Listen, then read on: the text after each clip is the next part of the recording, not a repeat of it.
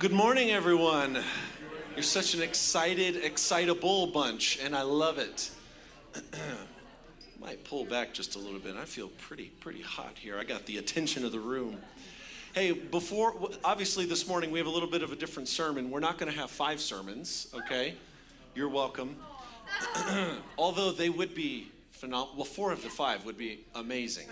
I'm going to give two quick announcements. I was going to do this at the end of service, and I thought, I know myself. I'm going to forget. So I'm going to do this very briefly, and then I'm going to introduce Mike. Well, I just introduced him. His name is Mike. And then we're going to start. We have a panel this morning. But the first announcement is all the guys in the house. Tonight, we have a fire pit evening at the Collicott's house. And you should have, if you've been around here any length of time, received at least 2, if not 3 emails in the last week and a half. But I'm looking around, and I see so many new faces.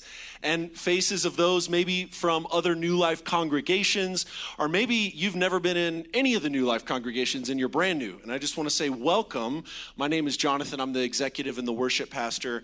Our senior pastors, Jade and Christy Duncan, are out of town for a couple of weeks. But fear not, we have an outstanding message for today. But all of that was just to say, if you haven't been here, you're not on any email lists, we have an open night tonight for all the guys who would like to come. You can bring your sons. We're just going to be hanging around a fire pit. I'm going to give a brief word, and it's going to be a time of connection. All of the details are on our website, which leads me to my next announcement. If you look around the room, and actually, don't look around the room right now because you won't see them.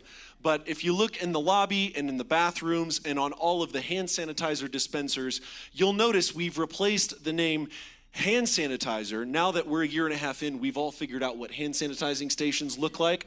So we thought we'd utilize that space a little better. There are QR codes on the top.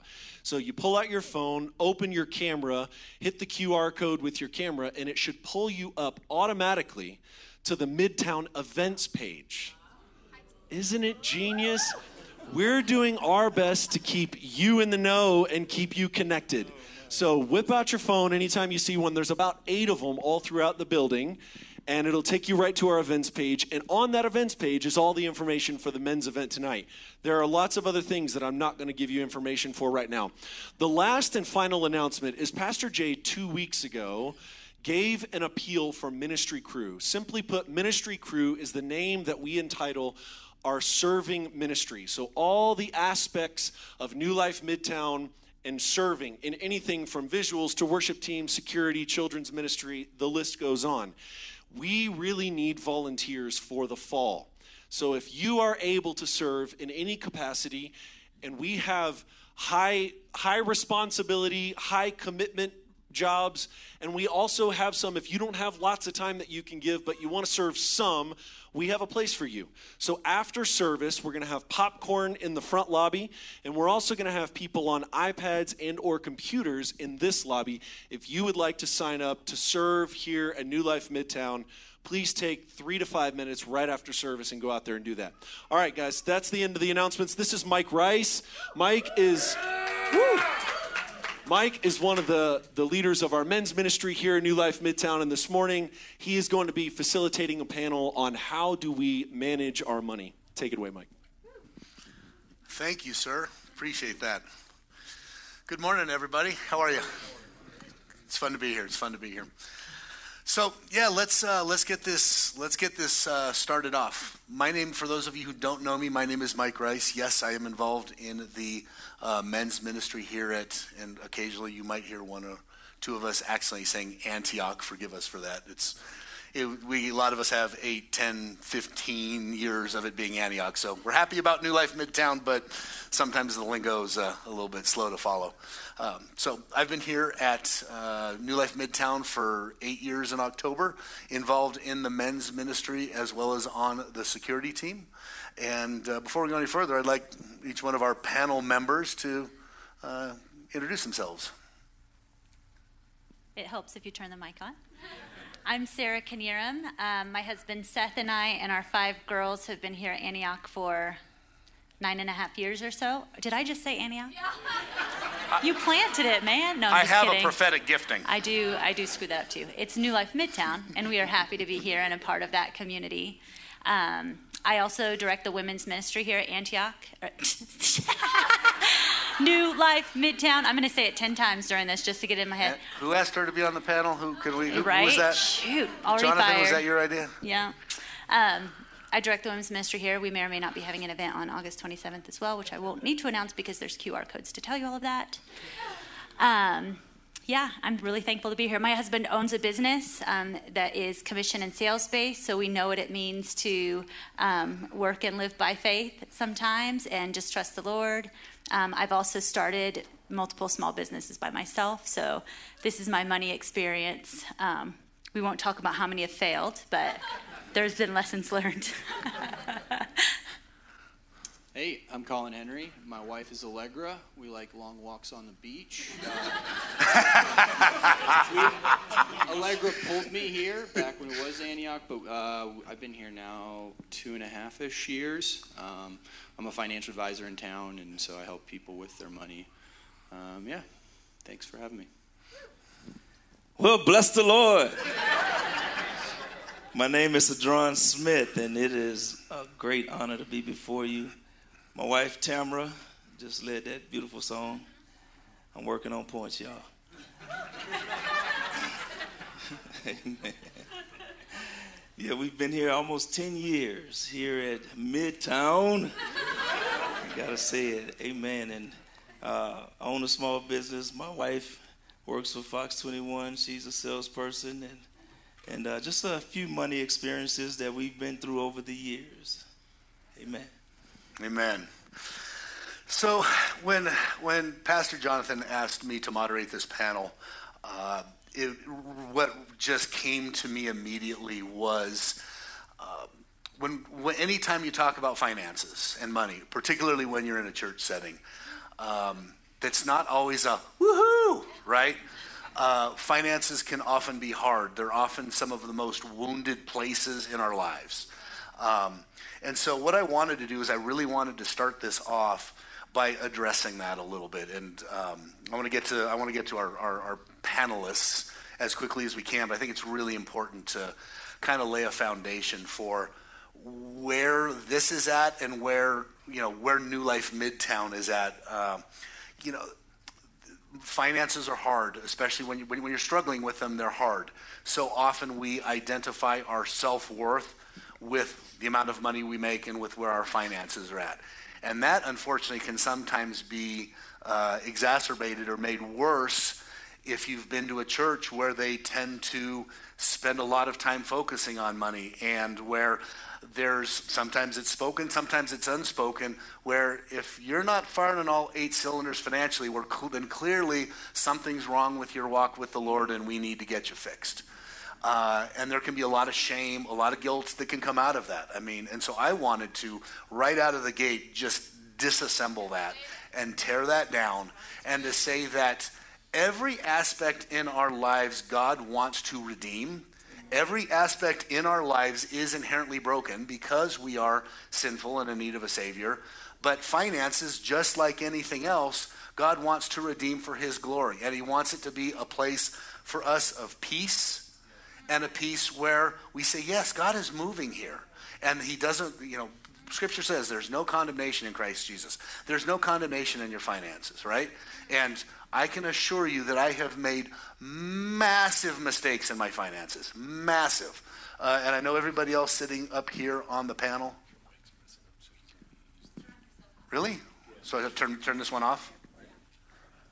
We hear you, but it's just fuzzy. Okay. There you go. Sorry about that. It sounded really clear to me. I don't know, what does that say? So that we want this to be something that is redeeming and is pulling off of all shame. And if you find that as we're going through this, that you're kind of getting defensive, or you're feeling things coming up that you're like, oof, we believe that's an invitation. God's sending you an invitation to do a deep dive into your finances and to really say, okay, God, there's pain here. There's brokenness here. What do you have for me in this?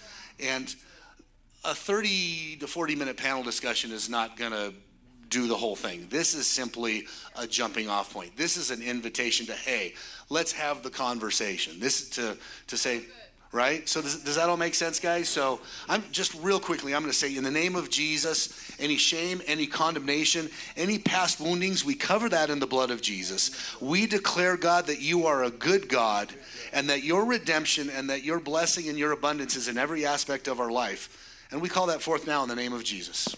Amen. Okay, so the idea is this is not shame, this is not guilt, this is not we're better than you. This is let's just talk about what God's plan is for our money and that there's healing in that. Yeah. Sound good? Yeah, fantastic. Okay, I'm going to real quickly have my beautiful 30 years in a week and a half. 30 years in a week and a half. That beautiful woman back there. Would you put up those 5 points on the screen? And I'm literally just going to say them. And if you're a note taker, take these notes down because we're not necessarily going to dive into each one of these points. But I believe that these points, if you're looking to do a deep dive, these are some really great points to jump into. And I assure you that there is a plethora of scriptures to back up each one of them. The first one is we can absolutely rely on God's promises, but there's no formulas in this. Just ask Job, right? The second one, money is a tool. It's a resource. And that's all it is. There's no inherent spirituality to money. God looks to redeem our finances, just like everything else in our lives, for his glory and his kingdom. The third thing is that money contends for our affections and will seek to replace God, just like everything else. We achieve God's best stewardship when we fully operate in the truths of Scripture and the truths that are in the natural world. And when I say the natural world, we're talking about things that we see cause and effect in the financial world, in your working world, in your career. Those two in alignment and working with each other will allow you to walk in the most stewardship that God has for you. And lastly, just like in everything else, God gives each one of us different skills and abilities in the realm of finances. Not all of us, I don't think anybody in this room has the skills or ability to be a Jeff Bezos, right? So there's the parable of the talents. That applies to everything we do in life, including finances. So having said that, let's get on to the panel because this is where the good stuff is, right over here. So Sarah, I want to start with you, and we're going to give you a really, really easy question to start off with. You have got you've got a fantastic summary of and kind of a great biblical perspective on what the Bible has to say, kind of at the 30,000 foot level of what our relationship with money is supposed to be. Easy question, right? So please delve into that. Yeah. When asked that, like on the perspective of money that we see in Proverbs and overall in Scripture, I feel like we can base it down or boil it down to that thing that we boil a lot of things down to, and that is love the Lord your God with all your heart, with all your mind, with all your soul, with all your strength, and love others around you. And I feel like if we come into our finances with that perspective, it helps us to simplify and know what to do sometimes in those tough places. I feel like even in Proverbs, we see that our relationship with money management is not just intellectual, but it's relational. I don't think God is worried, like up in heaven, worried about our money, like looking down on us. I think that God is not worried, but concerned and cares for our hearts. And because he cares for our hearts, he cares about what we do with our money. Amen. And the other thing I was going to say was, there's the verse in Proverbs 23:26, which I think kind of emphasizes this. It's like a father talking to a son, and he says, "Son, give me your heart, son, and let your eyes delight in my ways." And I think that when we look at Scripture with our money management in mind, and we focus on gaining wisdom through these Proverbs, through these truths, but we also attach that with the fear of the Lord, which is what Proverbs is all about, we're more likely to succeed with our money. That's awesome. So I want to unpack, if you would mind unpacking for us a little bit, how do we love God with our money? What is that? I mean, yes, there's typically what people are tithing, but drill down on that a little bit in terms of what. Yeah. Flesh that out. Okay, I'm going to read a couple other Proverbs. Proverbs 23:4 says, "Don't weary yourself to gain wealth." Proverbs 11:4 says, "Riches don't profit in the day of wrath, but righteousness delivers from death." And then down in verse 28, it says, he who trusts in riches will fall, but the righteous flourish like a green leaf. And automatically I think, seek first the kingdom of God, and his righteousness will be added to you, and his righteousness and all of this will be added unto you. We are not relying on money. We are relying on the righteousness that comes from Jesus. And we all get that, right? As sons and daughters, no matter what our bank account says, no matter how many toys I have in the garage or don't have, my identity and my faith is found solely in Jesus, and that is what is our firm foundation. And I realize I did not answer your question one bit. What was I don't even know what your question was. I just wanted to say. Sorry. No, that was fantastic, and that's why we have 2 services. There we go. This is just the warm-up. So, Colin, you're in the business. I mean, you are a professional financial advisor by trade. So you have, you've got a long walk with the Lord. My experience with you is you have a deep knowledge and love of God's word. But you also work in the financial industry, 9 to 5. Tell us kind of what do you want to say to us this morning from the perspective of having walked with hundreds, if not thousands, of people in their financial lives. Yeah, I think what I was going to really talk on is trusting God, but also showing up to work, right? That tension.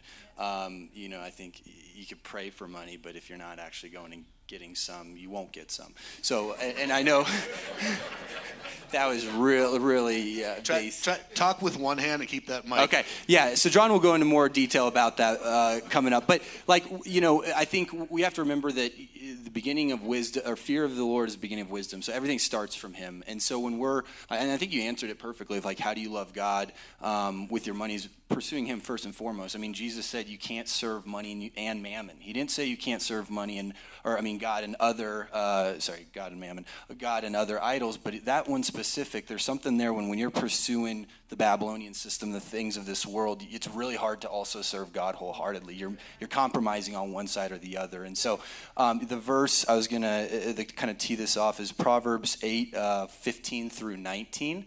It just says, by me kings reign. And this is wisdom speaking. So by wisdom kings reign and rulers issue decrees that are just. By me princes govern and nobles, all who rule the earth.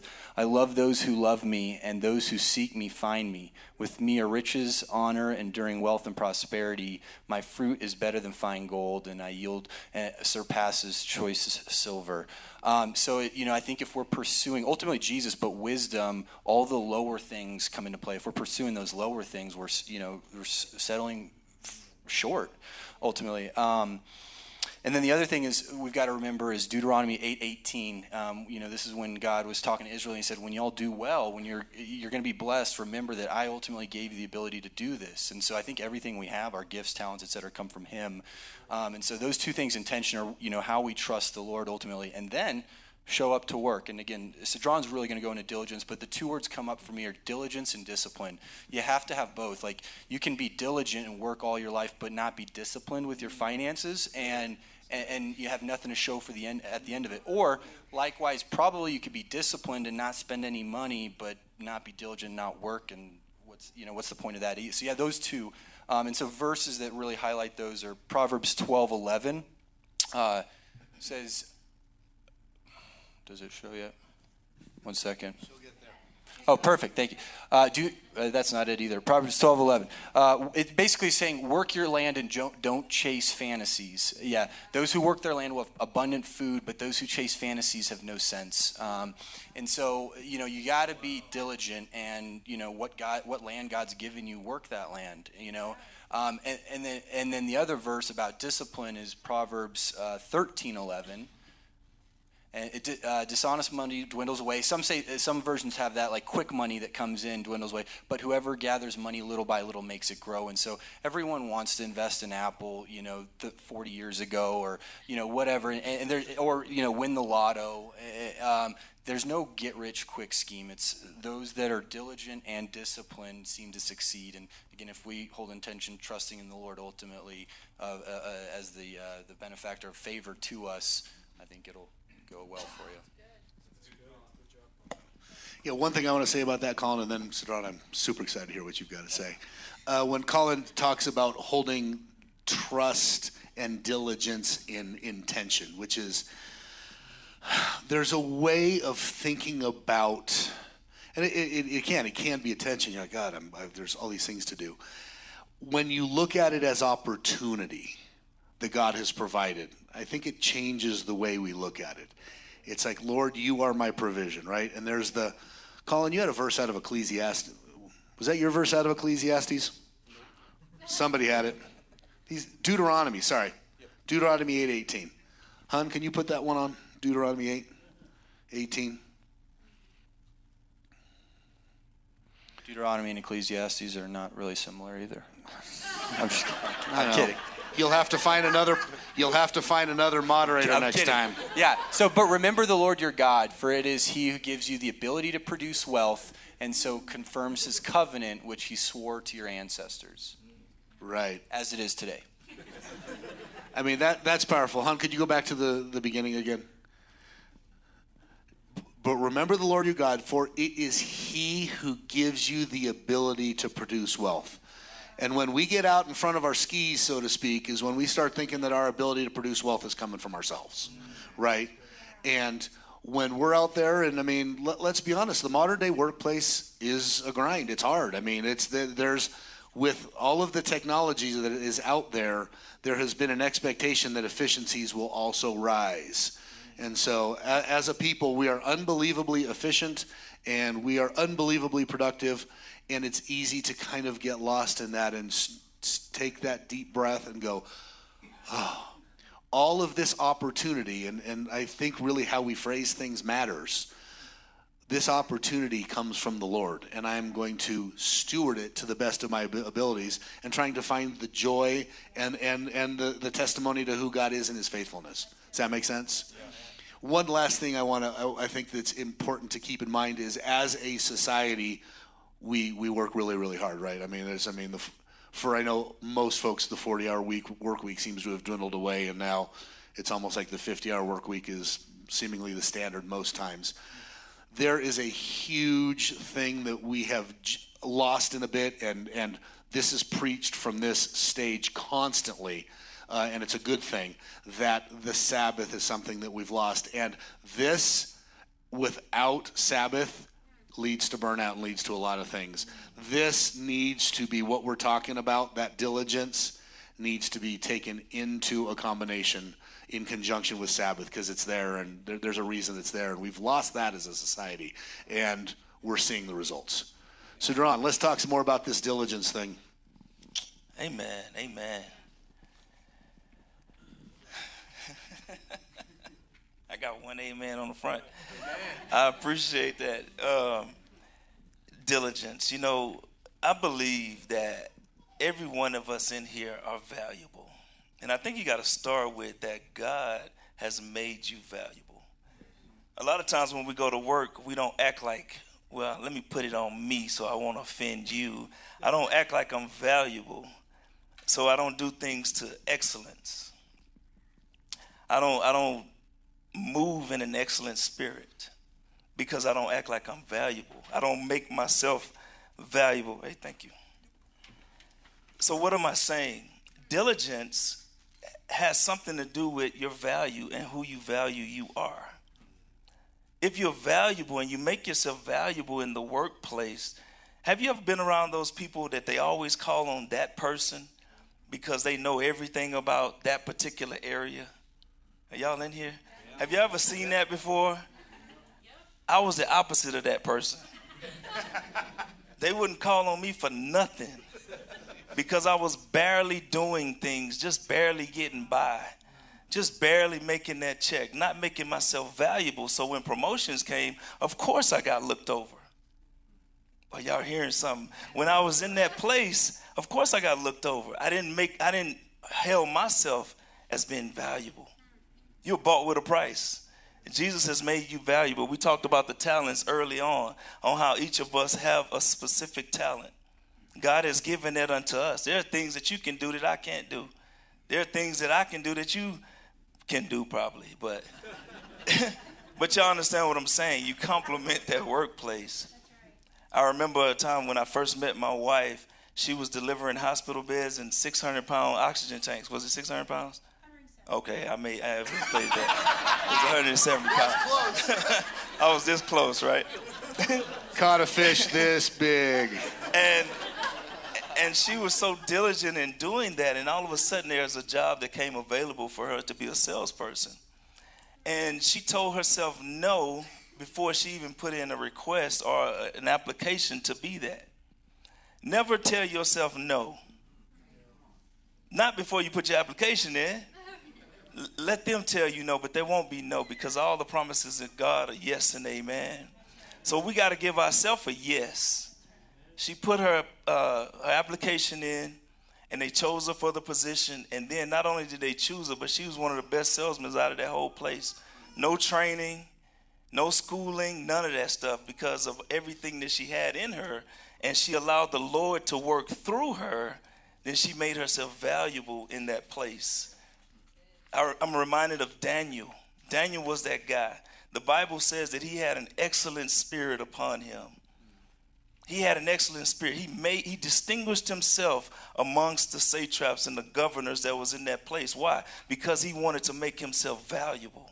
See, when you got God working on the inside of you, I know you didn't gave me this mic, man. I probably should give it back. But when you got God working on the inside Dusty, of you, when you I have wink at something. you, just shut him off. Yeah, just close me off here. But when you got God working on the inside of you, what can be refused from you? When you got God working on the inside of you, you can be excellent. You are excellent. So be excellent and be diligent with your hands. The book of Proverbs, that's what we're coming out. It says, he who is slothful in his work is a brother to him who is a great destroyer. Don't want to do anything. Letting everything just fall aside. It's like an assembly line when you have those boxes coming down and they just slow to move. Like, man, get these boxes on the truck. What is wrong with you? Move. You know, that was Proverbs 18:9.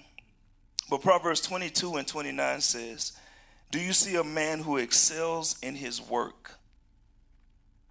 He will stand before kings and not before mean men or unknown men.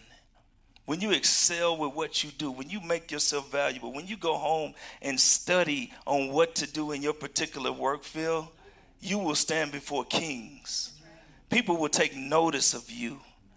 I had a guy working with me. He only worked with me for 3 weeks. And then he left and got married and moved away. I was a little upset by that. Because he made himself valuable in what I did. He would do things, he would come and he would think about things that I needed done before I even thought about things that I needed done. He made himself valuable. I told him I would increase his pay, but that didn't work. I guess being married was more valuable than working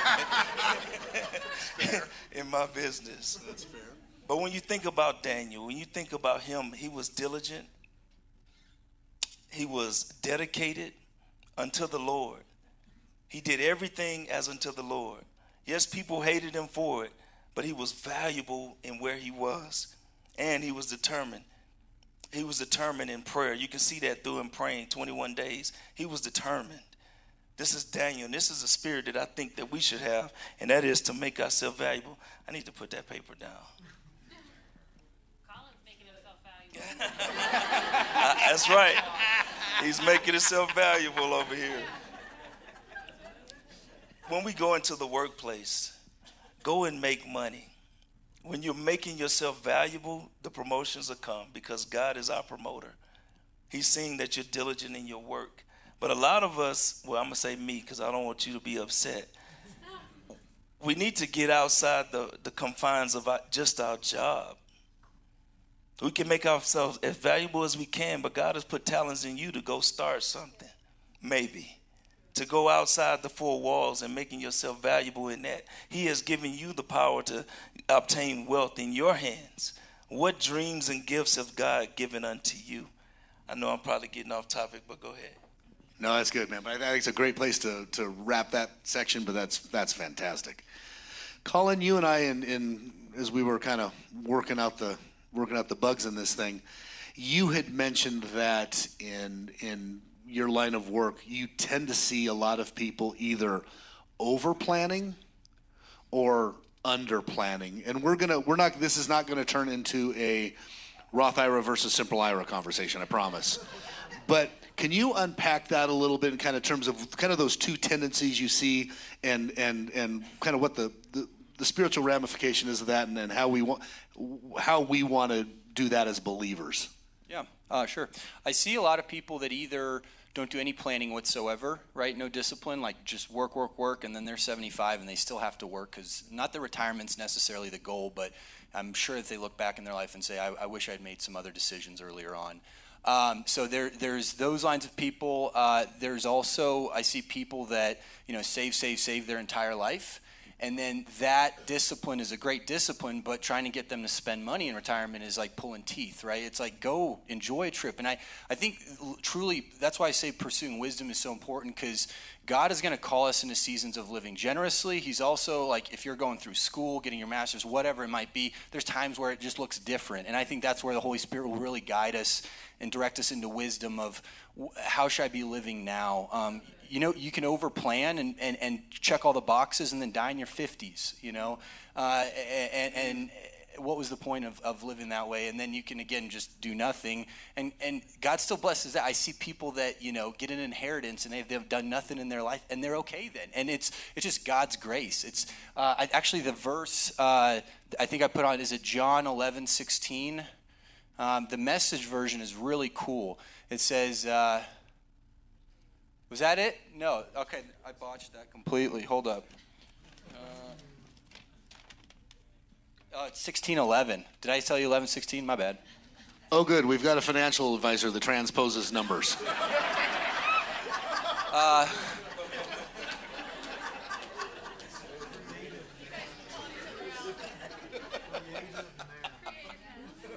I thought the church was supposed to be a safe place. I still may have messed up. I'm just going to give you, the Message version says it's from great God, or Jesus has given us gift after gift after gift. It's talking about what he's done for us.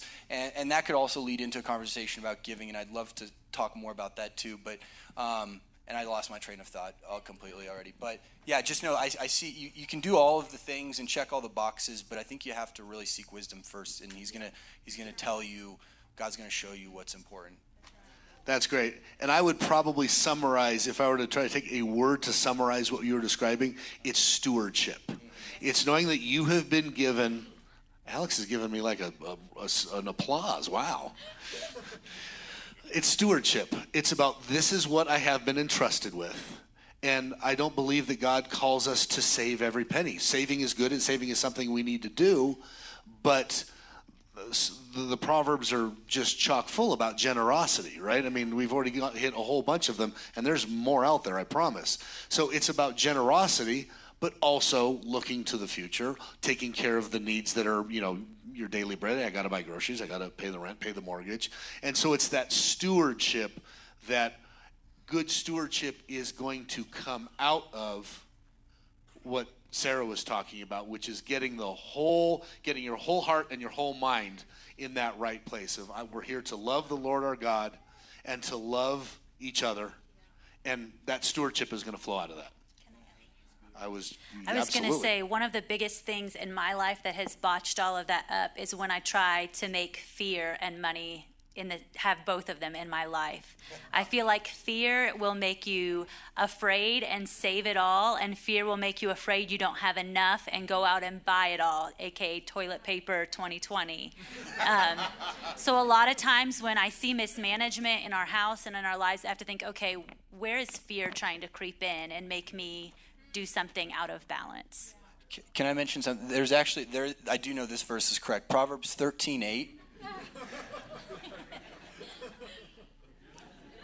Yeah, so a person's riches may ransom their life, but the poor cannot respond to threatening rebukes. Some versions say the poor hears no threat. And this verse never made any sense to me until Chris Green one time said, the next move of God will probably be done through people have nothing to lose versus your very famous evangelicals. And so this verse, a man's wealth is the ransom of his life. It holds him in captive. Like that, like what you say about mixing fear with money. When you have something to lose, you make decisions differently than someone who doesn't. And so that's where I think when we're pursuing Jesus, he's going to keep our hearts soft and we can be the people he needs us to be.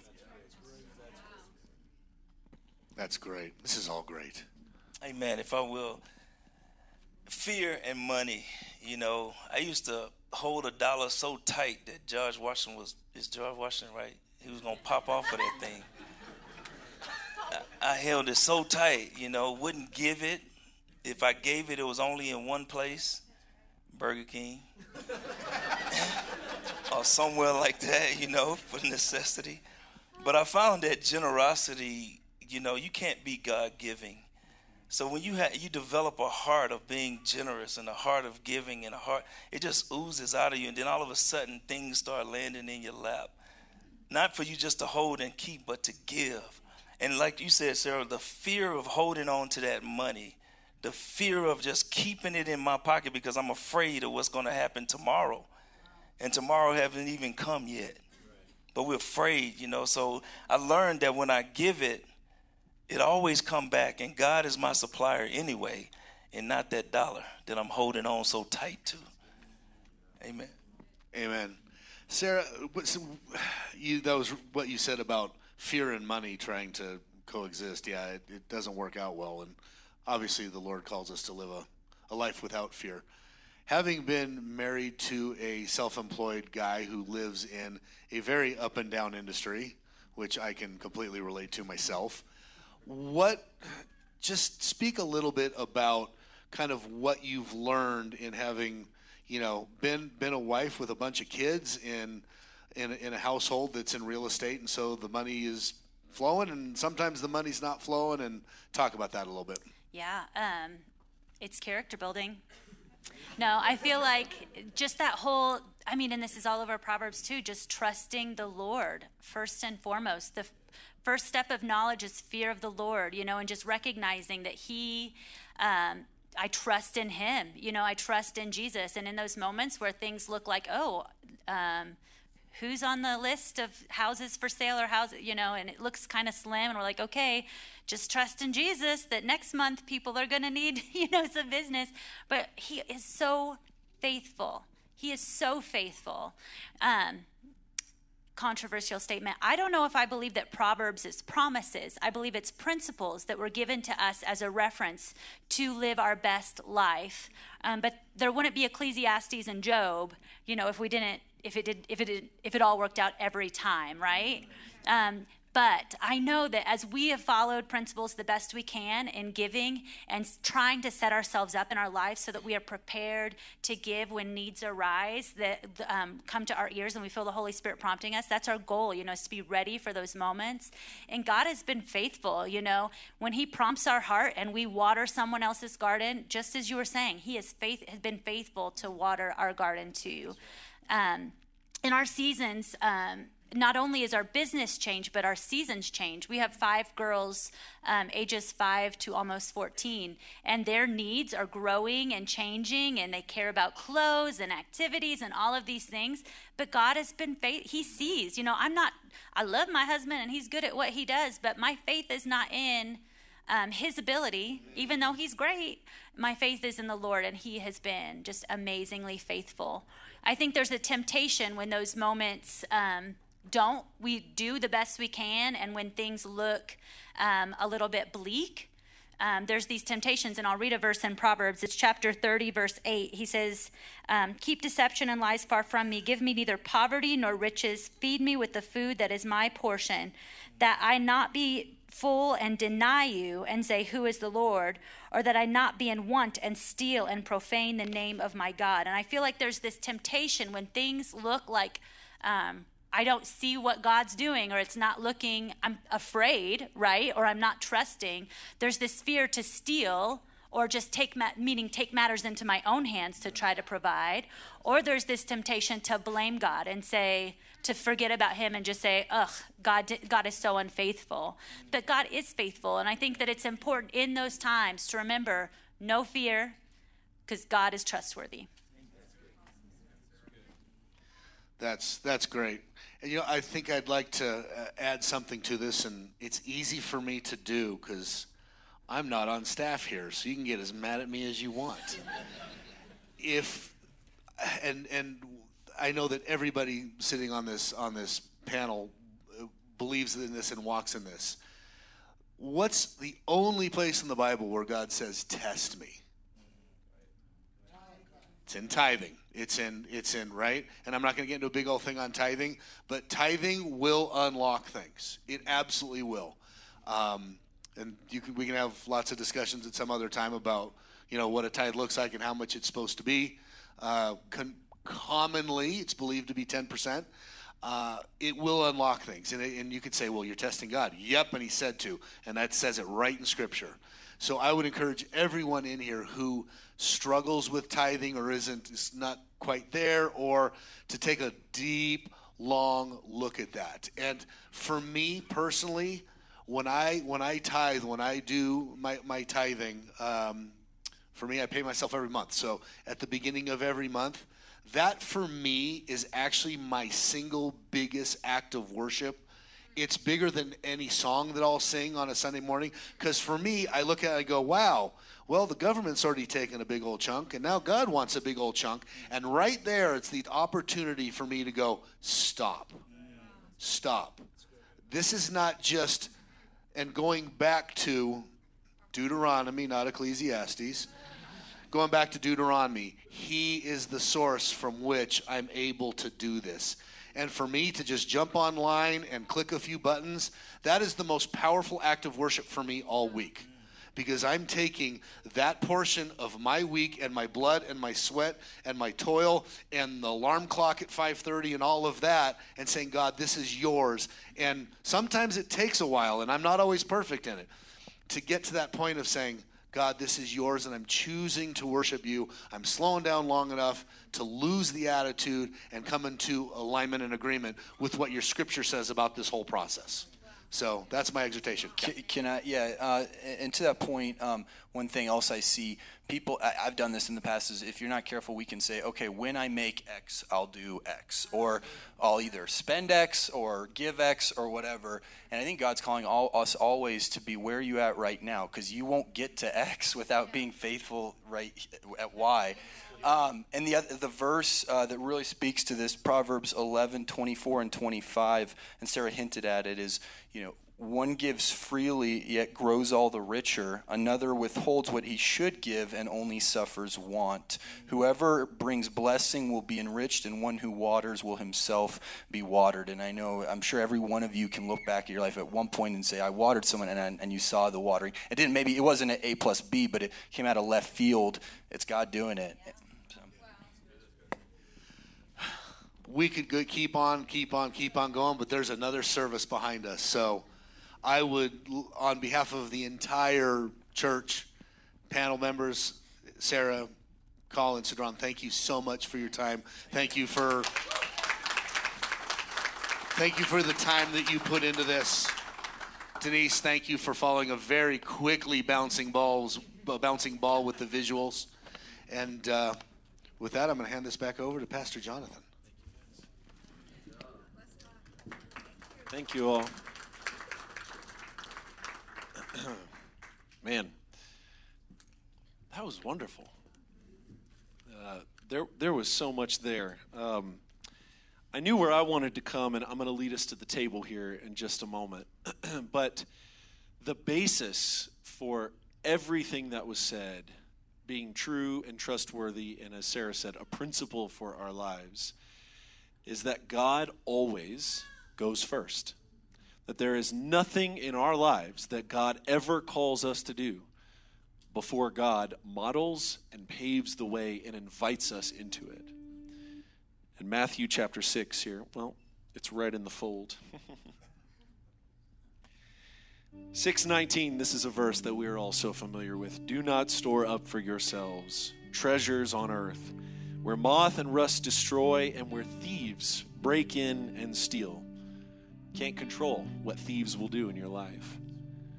But store up for yourselves treasures in heaven, where moth and rust do not destroy and where thieves do not break in, only have two hands, and steal. And I think that the Lord is inviting us, as Sarah said so many times, to trust Him with our money. And not just our money, with the entirety of our lives. Next week, I'm gonna preach on our work. And some of the things that Cedron said today, I'm going to extrapolate and hit some of those points. To trust God with our work, with our families, with our thoughts, with our energy, with our health. To trust the Lord and to place all of our treasures and to find all of our treasures in Him. And we know that God is trustworthy because He gave first. That He gave His only begotten Son. He sent His Son to live in the world among us, where He was spared no trouble. Jesus suffered all kinds of suffering and all kinds of trouble. And we trust the Lord because He raised Jesus from the dead.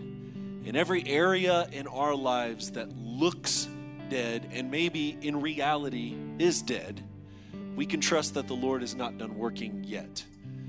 And it may not be until the fulfillment of all things in the end. We may die with many griefs and many grievances and difficult things having happened to us, but we trust that the Lord is at work. And so I'd like to invite you to stand and come to this table, and we're going to receive the elements. This little plastic cup with a wafer is a promise. This is the promise that all of God's other promises will come to fulfillment. So I would like you to come forward to receive the body and blood of Christ, and then take them back to your seat, and we will partake together. Come to the table of the Lord.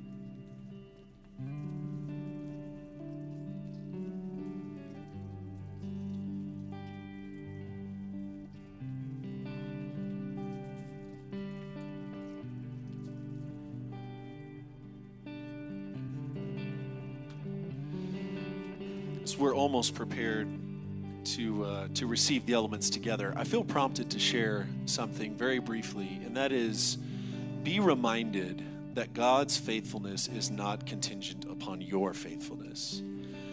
That your faithfulness is only possible because of God's faithfulness first. Now, I just was opening here to the story of the Last Supper and was prompted and reminded, you know who was at that table? Judas. Judas received the meal and also had his feet washed. That God goes before us, knowing our mistakes, knowing how problematic it is to trust human beings and to entrust human beings with all the power and authority that comes with money and wealth. And yet He does it anyway. And His faithfulness empowers us to be faithful. On the night that He was betrayed, Jesus took bread. He broke it and said, "This is my body, which is for you. Do this in remembrance of me." Church, let us receive the body of Christ broken for you and for me.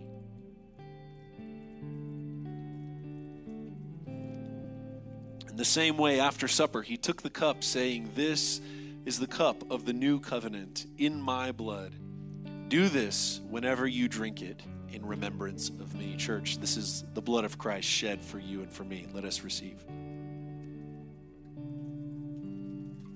Amen.